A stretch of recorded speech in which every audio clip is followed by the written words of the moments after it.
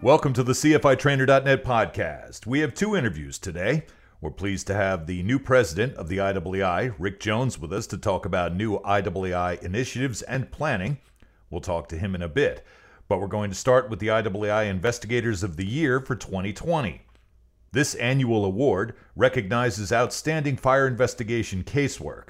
This year's recipients are Scott Bennett, IAAI CFI of Fire and Explosive Consultants, and Mark Schachman, IAAI CFI with Fire Science Investigations, for their work on a house fire that started in a gas fireplace. With us today is Scott Bennett. Thanks for being with us, Scott. Well, thank you. We wanted to follow this story the way you experienced it. We don't often talk about these cases when you as the investigator sort of drop into the middle of them, and there already has been some investigation before you get involved. How did you and your team get involved in the case? Very simply, back in April of 2018, I received a phone call from an acquaintance of mine. He was a local defense attorney, and before he was a defense attorney, he was an assistant county prosecutor. So in his role as a prosecutor, he and I prosecuted arson offenders together before I retired from public sector. So I received a phone call, and the friend of mine, the attorney acquaintance, said very simply, "Scott, I have a case I would like for you to get involved with." I reminded him that I was retired and that I did not do criminal work per se, but he strong-armed me and really asked me to look at this case. I asked him to send me the investigation reports, and I would look at it. Over the next 24 hours, I reviewed the fire department report, the fire department investigation report, the police department report, along with the private fire investigators report. Upon reviewing these reports, I called the attorney friend of mine back, and I told him not only would I take this case, that I would do it pro bono. I told him that his client did not set this house on fire. There was certainly strong physical evidence that I had reviewed, indicating that, quite frankly, the fire department, the police department, and the insurance private investigator, they got it wrong. All right. And that's how I got onto this case. So, Scott, that's a pretty amazing introduction. This case had both criminal and civil insurance dimensions. What was your role? What were you tasked with? And I think you already told us why you took the case. Yep. Initially, my role was to review other investigators' reports, notes, photographs, and upon doing that, I noted that the fire had occurred in a certain jurisdiction in Ohio, and my business partner worked for that municipality part-time. So I knew that potentially that could become a conflict. So I referred this case to Mark Schachman. Mark is another CFI that worked for his own company. I sat down with Mark Schachman. He and I reviewed this case together. Mark agreed to take the case, and I agreed to continue to work the case, but be the behind-the-scenes guy in a supportive fashion to help. Wow, you gave me so much information at the beginning. I was planning on asking you about other people's case involvement, public-private insurance, and what kinds of reports and documentation did you review? You've already spoken about any of that, but did you want to bring up any specifics that really stuck out? Sure. Mark Schachman and I, after he and I sat down and we reviewed everything that we had, the next step was to sit down with the victim here.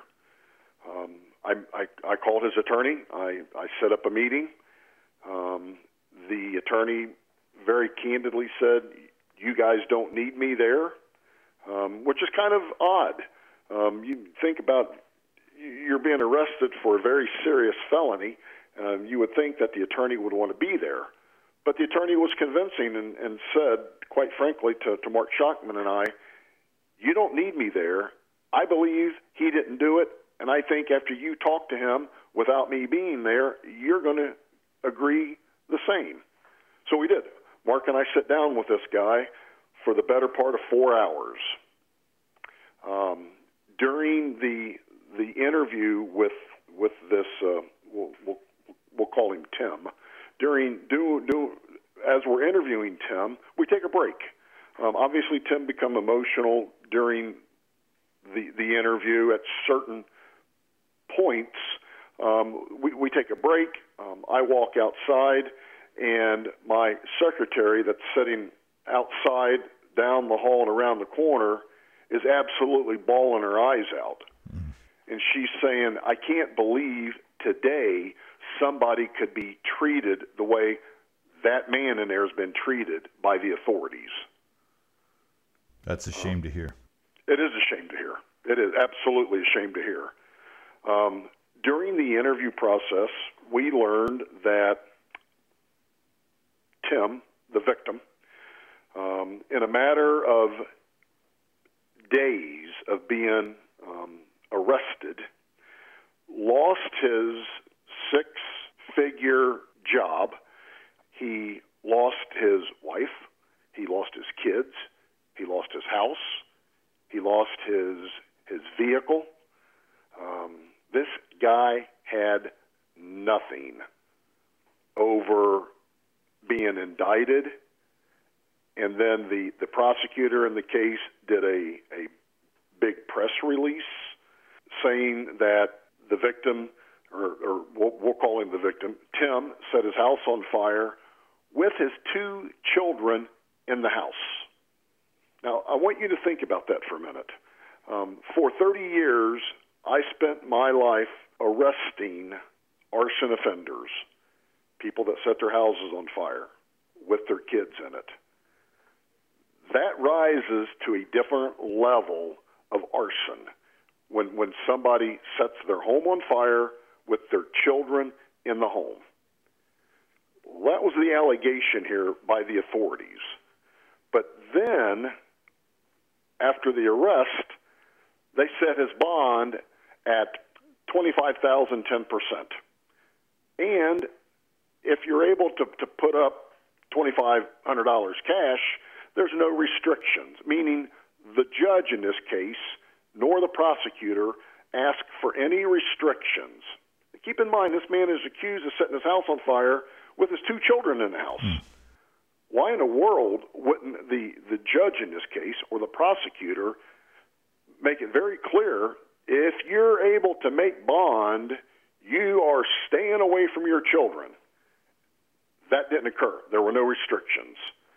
So for $2,500, Tim was able to walk out of the county jail with this serious felony charge and 2 misdemeanor charges hanging over his head. Think about this. You set your home on fire with your children in it. They charge you with a very high felony, aggravated arson, a felony 2 in the state of Ohio. But then they only charge him with 2 misdemeanors for the children. Unheard of. Wow. Rises to the level of attempted aggravated murder. It's incredibly painful, and I can't imagine how, there must have been great relief to have you and Mark show up. As the case starts making its way through the system, Mark and I knew the prosecutor in this case was not going to dismiss the charges simply based on Mark and I saying it's not an arson. We knew that we were forensically going to have to show this. So we put a team together. We put an electrical engineer on this case. We hired a professional engineer, PE.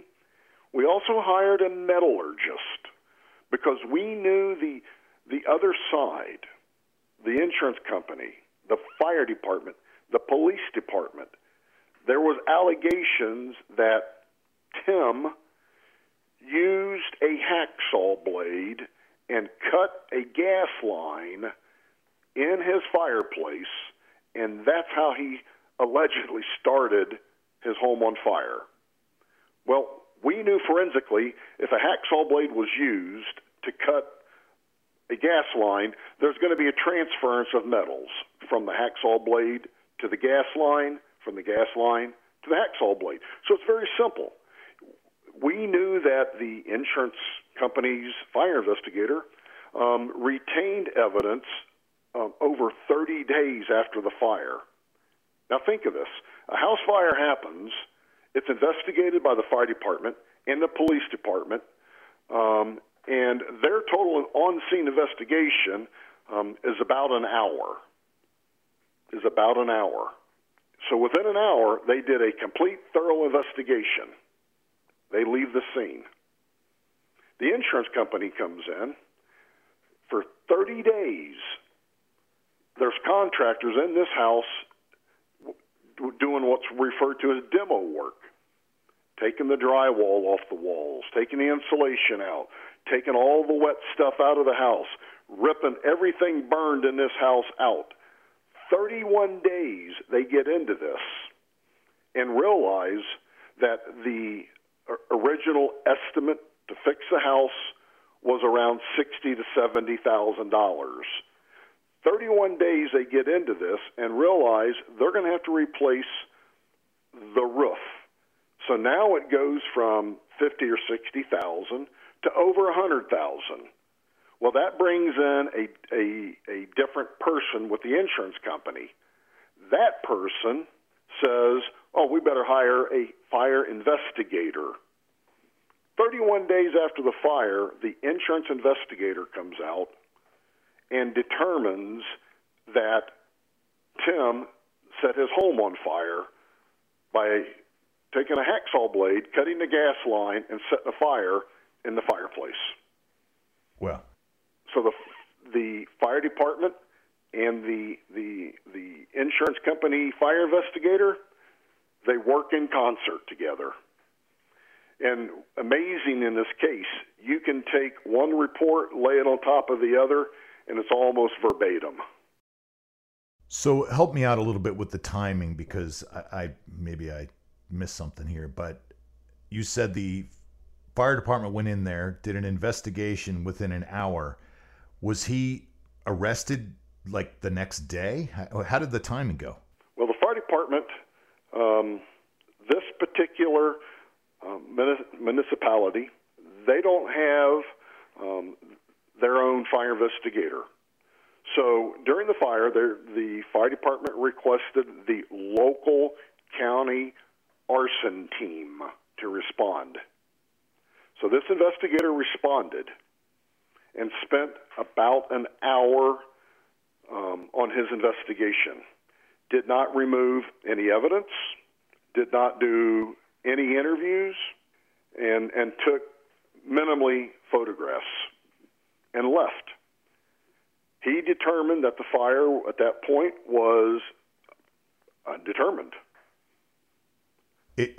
Sorry if I'm speechless, but I'm sitting here trying to figure out how this all comes about with the amount of or lack thereof of investigation, as you said. 30 days into it, the insurance company hires its fire investigator. That fire investigator, representing the insurance company, called the county arson task force investigator and said, hey, I'm going to be over there tomorrow. Can you come meet me? So the fire department goes back out to the scene 31 days later. They meet with the insurance investigator. The insurance investigator says, hey, this looks like it's an arson fire. The insurance investigator and the fire department investigator, they leave. The insurance investigator calls Tim, the property owner, and says, I need to come back tomorrow to remove evidence. Can you meet me back out there? Well, Tim agrees. Tim had cooperated all the way through this for 31 days, 32 days, answered anybody's questions about anything. And then the insurance investigator says, I need to come back tomorrow and remove evidence. Tim agrees to meet him out there. While Tim is at his burnout residence, several police officers arrive. The police officers almost surround themselves around Tim. This is the first time Tim was made aware that something's going on here. What's going on? So Tim is waiting for the insurance investigator to arrive, and as the insurance investigator arrives, so does the local arson task force investigator. We find out later that the insurance company called the police department and said, we're investigating an arson fire, and we think the homeowner might be giving us some problems. Can you send a cop out there for us? Keep in mind, until that phone call was made, Tim has answered any and everybody's questions, has cooperated more than fully, because Tim is being told that this is an accidental fire, and now all of a sudden, 31, 32 days into this, an insurance investigator shows up and says, we need to take that fireplace as evidence. Wow. I'm okay, so help me out a little bit more. What did they suggest the motive was, and what was the evidence that they found in this hour when they first did this investigation that made them or led them to believe that this was arson? Well, I don't know what evidence they found in an hour. I just don't know. I guess that'll come out now in the civil litigation. The physical, their allegation is, both from the fire department and the insurance investigator, that Tim, the homeowner, took a hacksaw blade, cut this gas line in his fireplace, then turned the natural gas on and lit it on fire, causing a jet of flaming gas to shoot out of the fireplace and set the house on fire. Let's back up just a little bit. The afternoon of the day of the fire, it was chilly. It was in April of 2018, early April, chilly outside. So Tim is at his house, and he's waiting for his two daughters to get off the school bus. Tim had just got hired that week on this new six-figure IT job. So Tim is at home. The school bus pulls up. He walks out of his front door, down the driveway, greets his two daughters, says hi to the school bus driver, walks the daughters back in the house.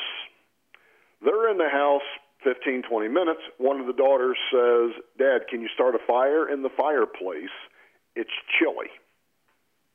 Tim goes to the fireplace and lights debris that's in the fireplace on fire. Whatever, a burnt log, cardboard box, material, lights it on fire. Goes back into the kitchen. He's in the kitchen for a given period of time, and a neighbor comes beating on his door. And the neighbor says, your house is on fire. Tim says, you're crazy. My house isn't on fire. No smoke in the house at all. This is a big two-story house. No smoke in the house. The neighbor steps on the front porch and points up. Tim walks out on the front porch, turns around and looks, and sees fire coming up around the roof where his chimney chase is. Tim gets his two daughters out of the house, calls the fire department.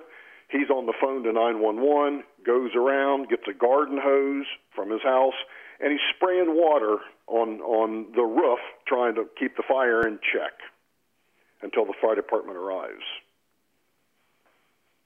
Wow. So the allegation is that at some point he takes a hacksaw blade, cuts this gas line, and causes a jet flame to come out of the fireplace and catches something on fire with his kids in the house. But wow. when the neighbor knocks on the door, there is no smoke at all in this residence. None. To the point, Tim says, my house isn't on fire. And the neighbor says, points up and look. Were these witnesses ever interviewed? I can tell you that we interviewed them. Okay. We'll leave it at that. I'm one of these, I get inquisitive with this stuff. So now I'm sitting here going, well, why would you throw debris into a gas fireplace? Was it an ignition? It's a gas ignition? Fireplace, but they use the gas to help start the fire. Got it. Okay. Yeah. So as Mark Schachman and I get involved in this, we know that, 30 plus days later, the insurance company removed evidence. Now comes time, we need to see this evidence. We knew that we were going to have one opportunity to look at it, so we put our team together. We knew that in the area where the fire originated, there was an electrical outlet. Certainly we know electric can cause a fire, so we hire an electrical engineer because we knew that if we're going to look at it, we're going to do it by the numbers. So we tell the insurance company for Tim, we want to come see the evidence. They make arrangements. They give us a date and time. We travel to a different state. We walk in, and the investigator immediately says to me, Scott, why are you here? Okay. I told him my involvement in this case would be for any civil ramifications, but I also said that we're here to document and look at the evidence. During that examination, the saw blade is there. And I asked the insurance investigator, where exactly did this saw blade, where did you find it exactly? Because there were photographs taken by the fire department and by others showing the debris in the fireplace after the fire. Guess what's not in those photographs? A saw blade. So it became important to me to want to know, where did they find this saw blade? So I asked the question, where did it come from? And you know what the answer was? Scott, when I was rocking the fireplace back and forth to remove it for evidence, it fell down from above. So it was left over from construction. Absolutely left over from construction. Our metallurgist that we had with us at the time looked at the saw blade, photo documented the saw blade, and then grabbed me and Mark by our arms and said, I need to see you gentlemen outside. We walked outside, and before the door could even shut, he's telling us certain things about that saw blade. Example being, that saw blade had never been used to cut a gas line with. Amazing. Boy, that's a... But again, we know the prosecutor is not going to dismiss charges because they went public. They did a big press release that this guy set his house on fire with his 2 children in the house. Big press release. They're not going to, and the attorney that brought me in on this, remember I told you he used to be a assistant county prosecutor, and he did arson cases. Ironically enough, the county prosecutor who was prosecuting Tim also used to be a county prosecutor in the jurisdiction that I worked in, and also he and I prosecuted arson offenders together. Wait a minute. You used the name Tim. Tim is the homeowner that was arrested. That's what I thought. You didn't just say he was also a district attorney, did you? No. The attorney that brought me in, Okay. that was representing Tim, used to be an assistant district attorney, and he prosecuted arson cases. That's Okay. how he knew me. Okay. Ironically enough, the prosecutor who was prosecuting Tim in this case also was an arson prosecutor that I used to work with. Wow. Small So world. when Tim's attorney reached out to the county prosecutor and said, look, we got Scott Bennett on this case. You know Scott. I know Scott. Scott's team is in place, and Scott's telling us Tim didn't do it, and the hacksaw blade that was there never cut the gas line. The response was, and I think the attorney wanted to try to set up a meeting with me, them, get us in a room. Let's talk about this case. And the prosecutor says, well, Scott can tell the jury it didn't do it. Wow. So we knew they were not going to dismiss the charges. That just wasn't going to happen. So we knew that forensically we had to show. So once Mark and I met with our team that we brought in after we looked at the evidence, we knew that the next game plan was to forensically examine the gas line, meaning put it under a microscope, and also forensically examine the hacksaw blade. Remember I talked about earlier that Yep. if two metals come together, there's going to be pieces of metal left. Right. So now it's time to put them under a microscope. So we requested that to occur. The insurance company hired a doctor of metallurgy, a very well-known person in the industry. And between them and us, we agreed on a date and time to have our doctor of metallurgy look at the evidence. Both their metallurgist, our metallurgist got together. They opened the evidence up. They closed the evidence up. And our metallurgist called us and said the gas line had never, ever been cut. Where they said it was cut, it was rusted in half. Okay, so I'm just sitting here trying not to breathe heavy or step on you while you're talking, but it's a shame that Mark and I, and Mark and I were good friends before this case and got to be even better friends during this case. And Mark and I often had a saying, and we say it today, it's a shame it could happen to you. Yeah. And we say that. It started out as a joke between Mark and I, but we very quickly realized how serious that was. Yeah, sure. That statement that it could happen to you. Yeah, well, you guys certainly showed that. So this might be, I don't know, stepping sideways, but we always like to focus on the scientific method. Sure. What hypothesis did you test and how? You already talked about the experts you brought in and a lot of the things that you've done in the testing, but if you had to, I don't know, give us a summary of that, how would you describe? Well, I would start with you test your witnesses.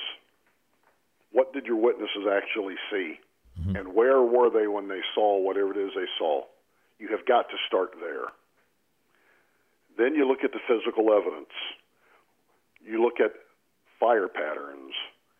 Are there fire patterns that support whatever your theory is? If not, you got to go back to the beginning and start over.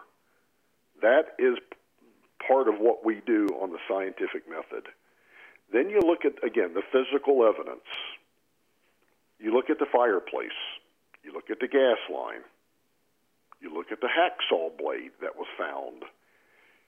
Prior to this person being arrested, they should have looked at the physical evidence, put it under a microscope, done what we call in the industry as an SEM, which is that's a side scanning microscope, and actually looked to see, did that blade come in contact with that gas line, and is that even a theory? And it wasn't done until we got involved in this case and demanded it be done.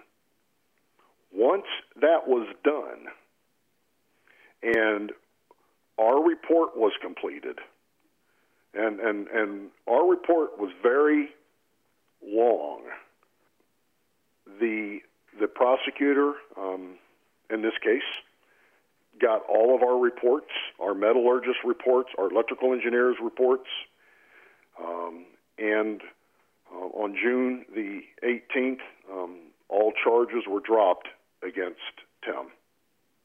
Well, job well done. It sort of saddens me. I think about this, and it's obviously sad, but one of the things it sounds like is that there's a lack of funding for proper fire investigation in the area where it was done in the first place. Lack of funding, certainly lack of training, lack of knowledge.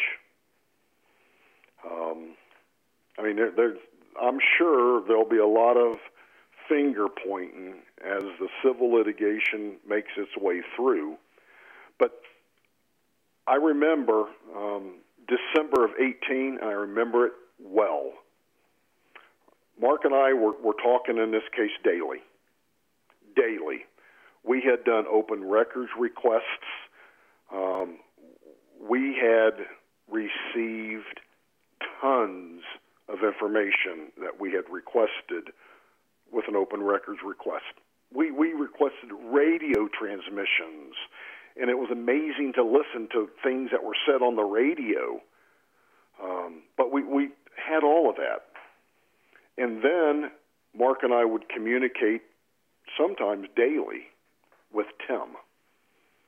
In December, in Ohio, it's cold. It's snowing. Tim is living in a burnt-out house with no utilities, and he's waiting daily for the sheriff to show up to evict him. Wow.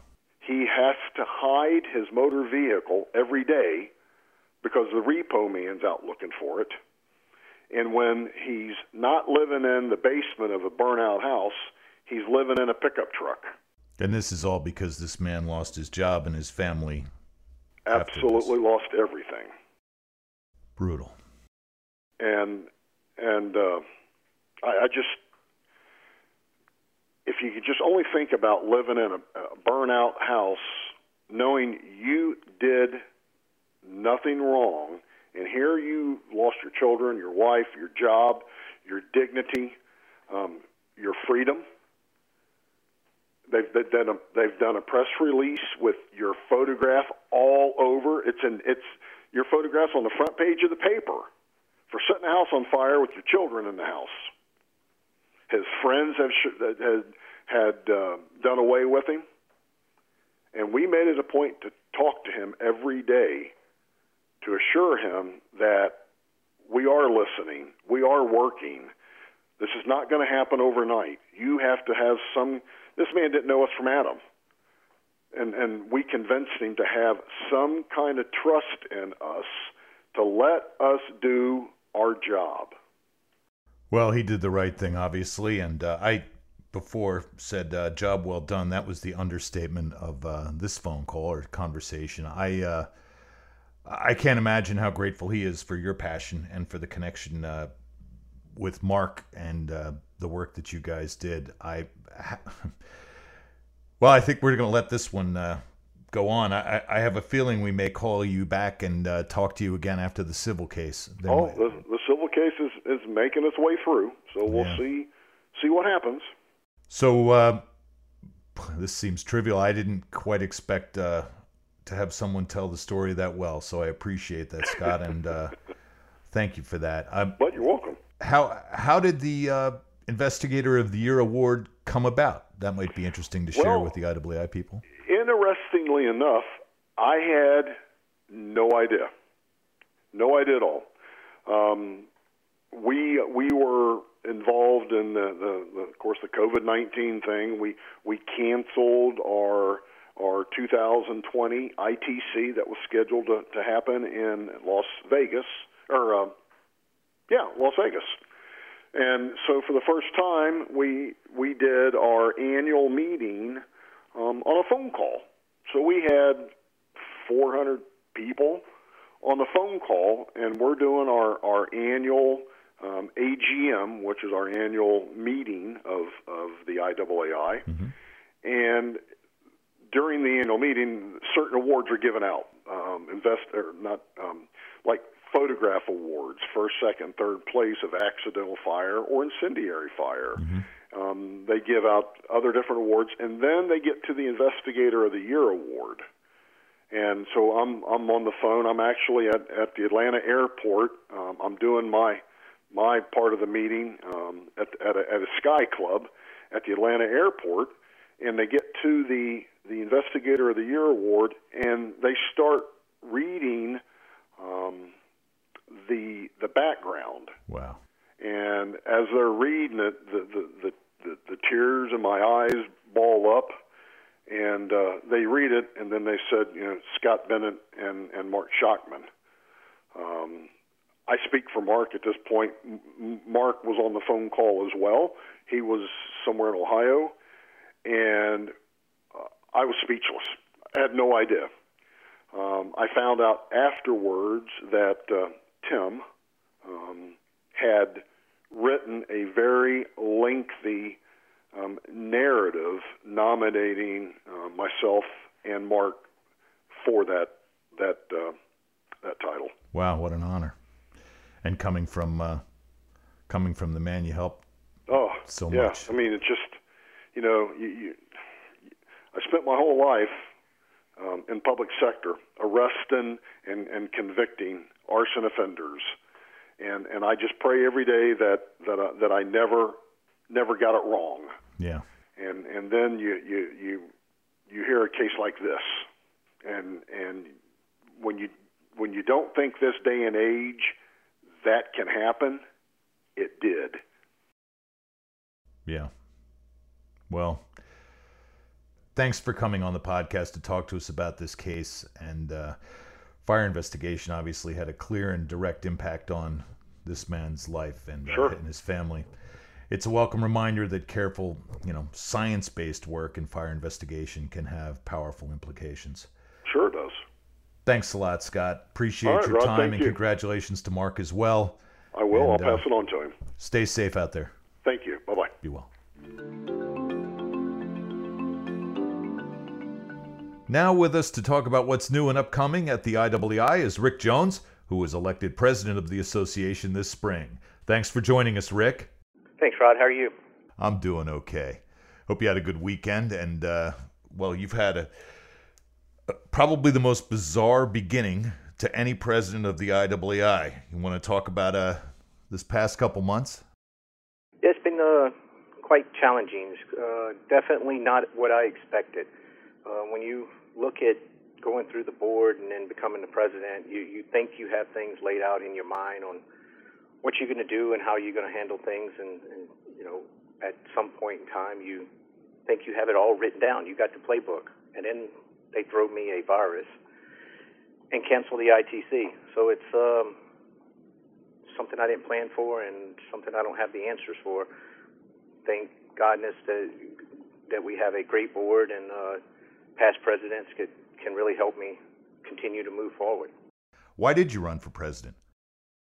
I had seen some things that I really wanted to try to bring to the table, some new ideals, and some of them was with the off-continent locations to try to get more training, more translation, more, worldwide classes to our membership. And I did set up a nice group of people out of other countries to look at telling me what they think we need or what they could use to better their fire investigations in their country, continent, or whatever. So We're waiting for that feedback. We're waiting for them to give us some ideas on where to go forward. I know Trace in training has done some great things. We now have fundamentals pretty close to be ready to go out in Spanish. So I think things are coming along. It's just difficult when you're not able to meet in person and actually see one another working on things, and it's just all done by Zoom now. You've got a pretty unique background. You want to talk a little bit about what you've been doing as far as overseas or going into Latin America? Sure. A year and a half ago, I teamed up with Rick Torres, and we opened a company in South America where we actually provide services now in other countries doing fire investigation on the private side. It started a couple years ago where I was being asked by either attorneys here in the United States or attorneys that knew someone that was based in another country for me to go over and assist in the investigations in those countries. And I would pull a lot of my resources from the IAAI membership. I would look into the roster based on people in those countries. I would team up with those people in that country and have someone there to assist me with the language and with getting around and the cultures and so forth. And it just got to be a bigger and bigger need, so I thought that it'd be a good idea to start a company, and Rick Torres to be one of the people I wanted to partner with. And it's growing leaps and bounds. It's doing very, very well. Of course, we're finding challenges right now with COVID. It's very difficult for me to get down there and assist them in any of the other countries. We've had difficulties this year getting into Canada. And, it's challenging, but as all new businesses, we'll just have to grow with the times and see what we can do. You struck on another benefit of being a member of the IAAI that I think is good for us to remember to talk about. Being able to have that database of around 10,000 people around the world that you can reach out to and communicate with because you're a member, and, well, especially when you're the president. I was going to ask you a little bit about COVID-19 and the way that's affected some things with the IAAI and how we're evolving with that. What have you seen? There's been, there's a lot, as you said, there's a lot of communication going on, but there's also some things the IAAI is doing. Yeah, one of the biggest ones is this week. I think today I'm supposed to be in Georgia, actually at a conference there, and unfortunately it was canceled last week. So we've seen a lot of the state chapters lose their yearly training because they're not able to put the people together in one location without the social distancing or those issues. So we're looking at, are we going to be able to put people into the conference rooms without having everybody 6 feet apart? Is everyone going to need to wear masks? And it's difficult to figure that out when we're still several months out and how we're going to handle it. But it's being looked at, it's being thought about. The casino that we're working with is really trying to get ahead of it and make sure that we're going to have enough room and have enough space to be able to abide with whatever the law is at that time. Yeah, that's something that seems to be changing as we go along. But, I've seen some things that you've done that are pretty responsive, pretty quick. You want to talk a little bit about a couple of the training pieces that have been held online? Programs? Sure. Trace in training was able to jump on that really quick and get some online training with Zoom to our membership. I think that's going on the third Thursday of every month. I know I have one in September to do. I think I'm doing the evidence chapter in K9 teams out of 921. So it's been going well. Randy Watson was the first chair of 921, was the first one that was held, and I think it went very, very well. I think we had over 300 people signed up and attended that first training, and then there's been numerous that's used it after it was archived or placed onto on our site. Yeah, that was really good news when I heard how many people had gone into that. I think it was even 400 or more.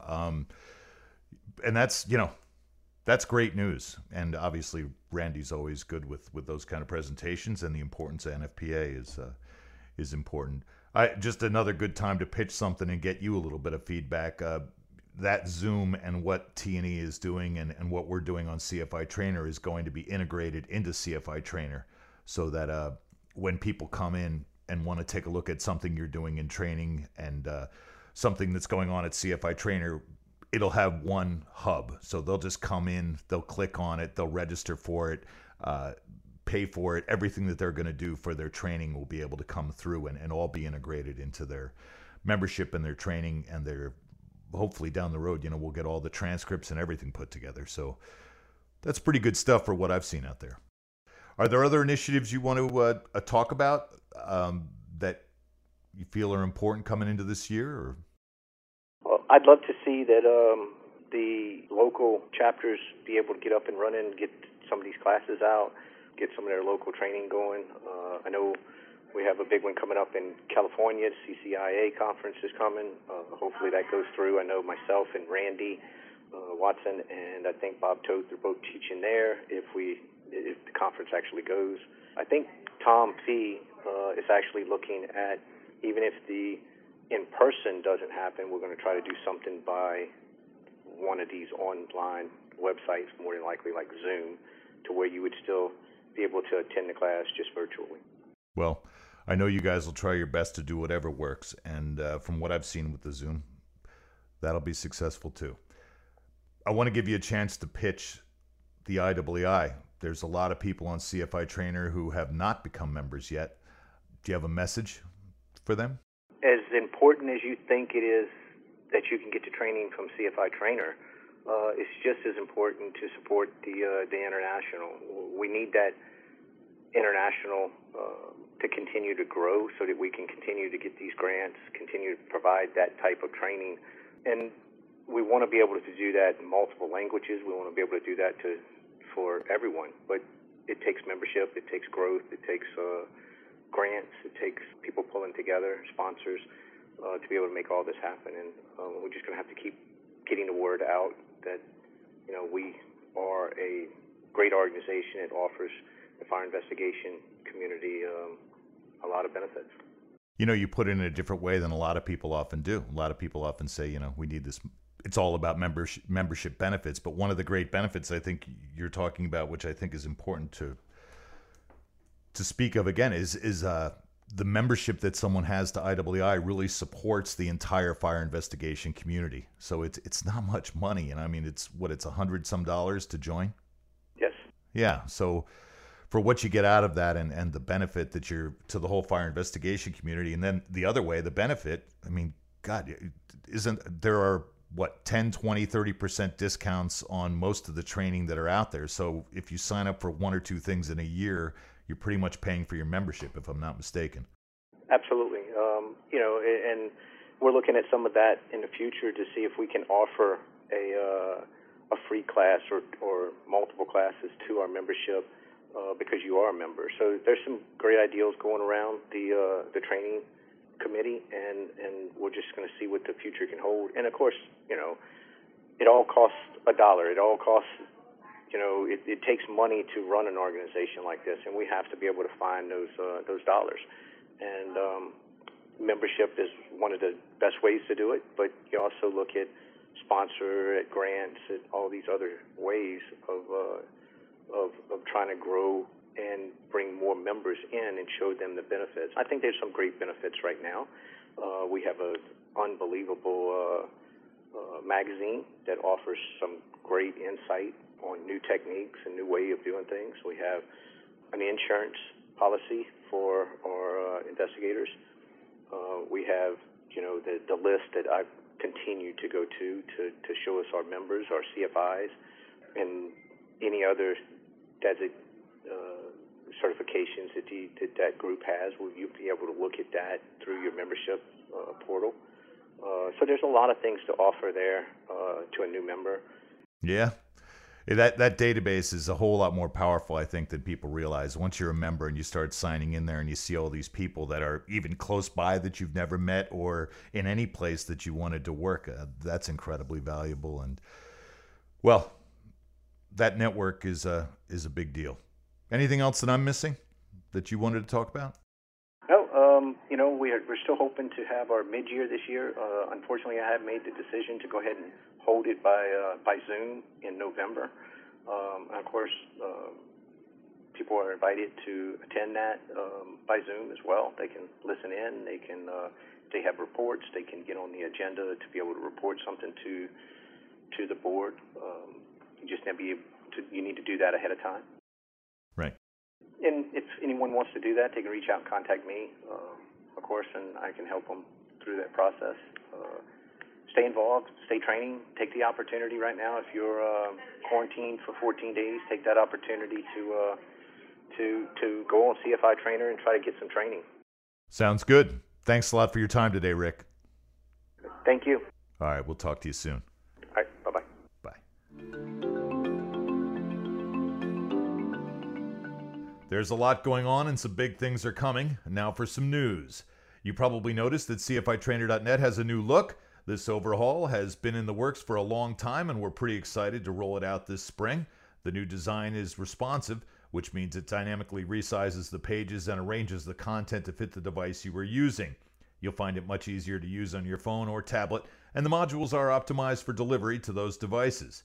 You can now filter the list of modules by topic, IAAI credential requirement, multi-program certificate, NFPA 1033 JPR, and NFPA 1033 1.3.7 topic.